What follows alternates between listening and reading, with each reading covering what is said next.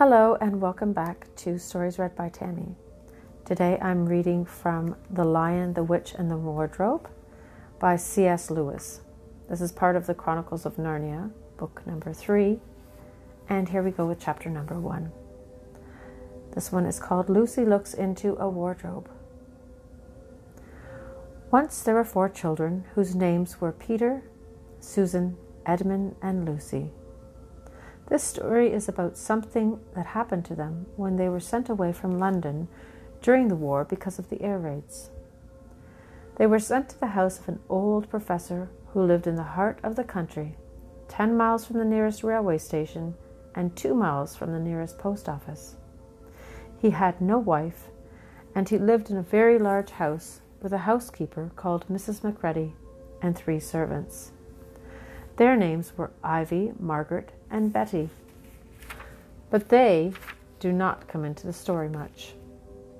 He himself was a very old man with shaggy white hair, which grew over most of his face, as well as on his head, and they liked him almost at once.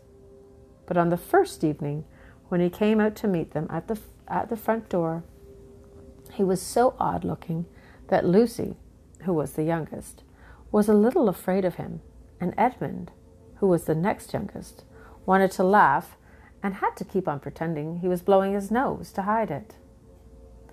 As soon as they had said good night to the professor and gone upstairs on the first night, the boys came into the girls' room and they all talked it over. "We've fallen on our feet, and make no mistake," said Peter.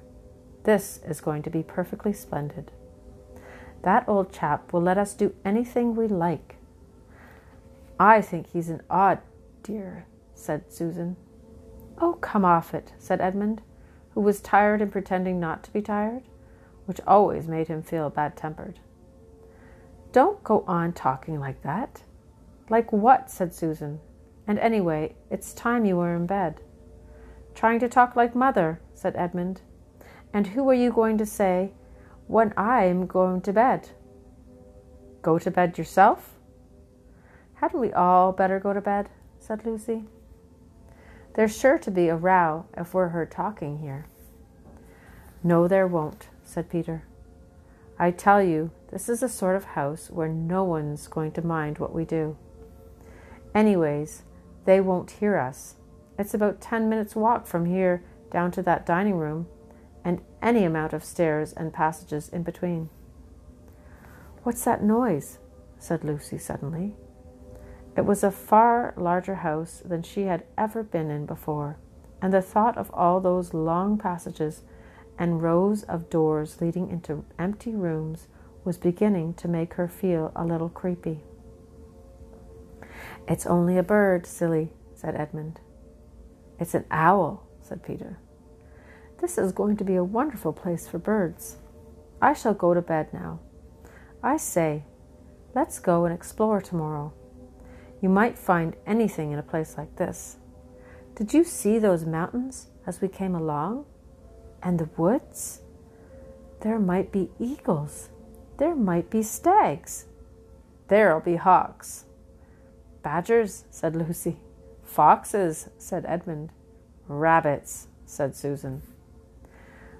But when next morning came, there was a steady rain falling, so thick that when you looked out the window, you could see neither the mountains nor the woods, nor even the stream in the garden. "Okay, of course it would be raining," said Edmund. They had just finished their breakfast with the professor and were upstairs in the room he had set apart for them. A long, low room with 2 windows looking out in one direction and 2 in another. "Do stop grumbling, Ed," said Susan. 10 to 1 it'll clear up in an hour or so, and in the meantime, we're pretty well off. There's a wireless and lots of books." "Not for me," said Peter. "I'm going to explore in the house." Everyone agreed to this, and that was how the adventure began. It was the sort of house that you were never seemed to come to an end of. and it was full of unexpected places. The first few doors they tried led only into spare bedrooms, as everyone had expected that they would. But soon they came to a very long room full of pictures, and there they found a suit of armor. And after that was a room all hung with green, with a harp in one corner. And then came 3 steps down and 5 steps up. And then a kind of little upstairs hall and a door that led out onto a balcony. And then a whole series of rooms that led into each other and were lined with books.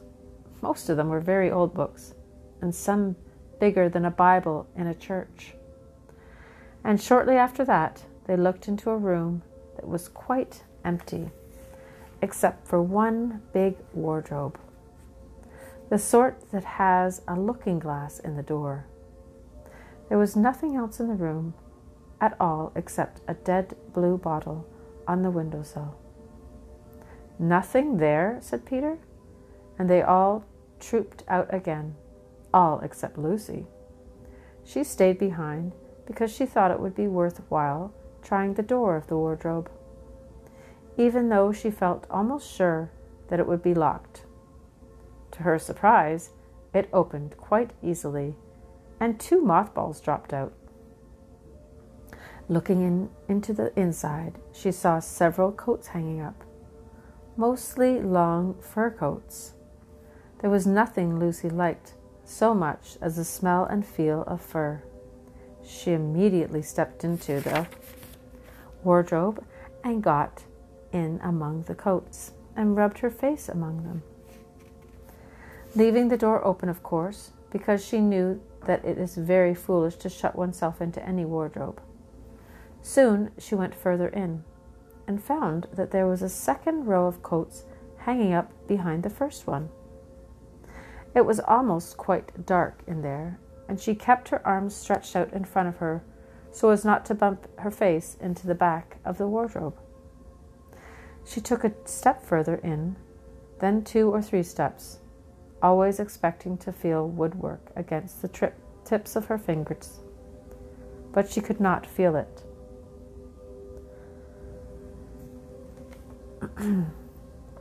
This must be a simply enormous wardrobe, thought Lucy, going still further in and pushing the soft folds of the coats aside to make room for her. Then she noticed that there was something crunching under her feet. "I wonder, is that more mothballs?" she thought, stooping down to feel it with her hand. But instead of feeling the hard, smooth wood of the floor of the wardrobe, she felt something soft and powdery and extremely cold. "This is very queer," she said, and went on a step or 2 further. Next moment she found that what was rubbing against her face and hands was no longer soft fur, but something hard and rough and even prickly.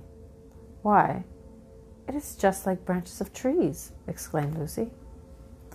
And then she saw that there was a light ahead of her. Now a few inches away where the back of the wardrobe ought to have been, but a long way off, something cold and soft was falling on her. A moment later, she found that she was standing in the middle of a wood at night time, with snow under her feet and snowflakes falling through the air. Lucy felt a little frightened, but she felt very inquisitive and excited as well. She looked back over her shoulders, and there, between the dark tree trunks, she could still see the open doorway of the wardrobe and even catch a glimpse of the empty room from which she had set out. She had, of course, left the door open, for she knew that it is a very silly thing to do to shut oneself into the wardrobe. It seemed to be still daylight there. "I can always get back if anything goes wrong," thought Lucy. She began to walk forward, crunch, crunch, over the snow and through the wood toward the other light. In about 10 minutes, she reached it and found it was a lamp-post. As she stood looking at it, wondering why there was a lamp-post in the middle of a wood and wondering what to do next, she heard a pitter-patter of feet coming toward her. And soon after that, a very strange person stepped out from among the trees into the light of the lamp-post. He was a little taller than Lucy himself, and he carried over his head an umbrella, white with snow. From the waist upward, he was like a man, but his legs were shaped like a goat's.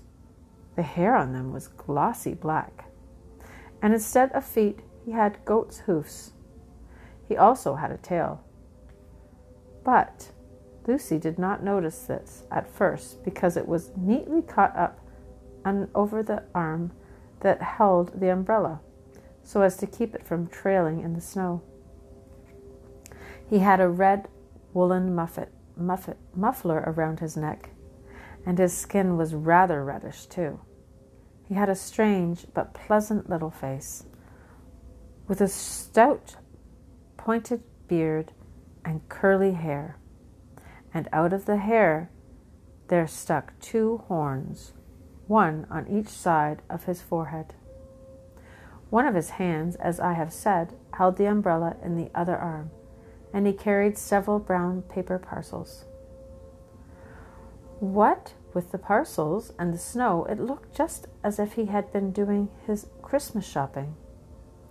He was a fawn, and when he saw Lucy, he gave such a start of surprise that he dropped all his parcels. "Goodness gracious me!" exclaimed the fawn. And that's the end of chapter 1.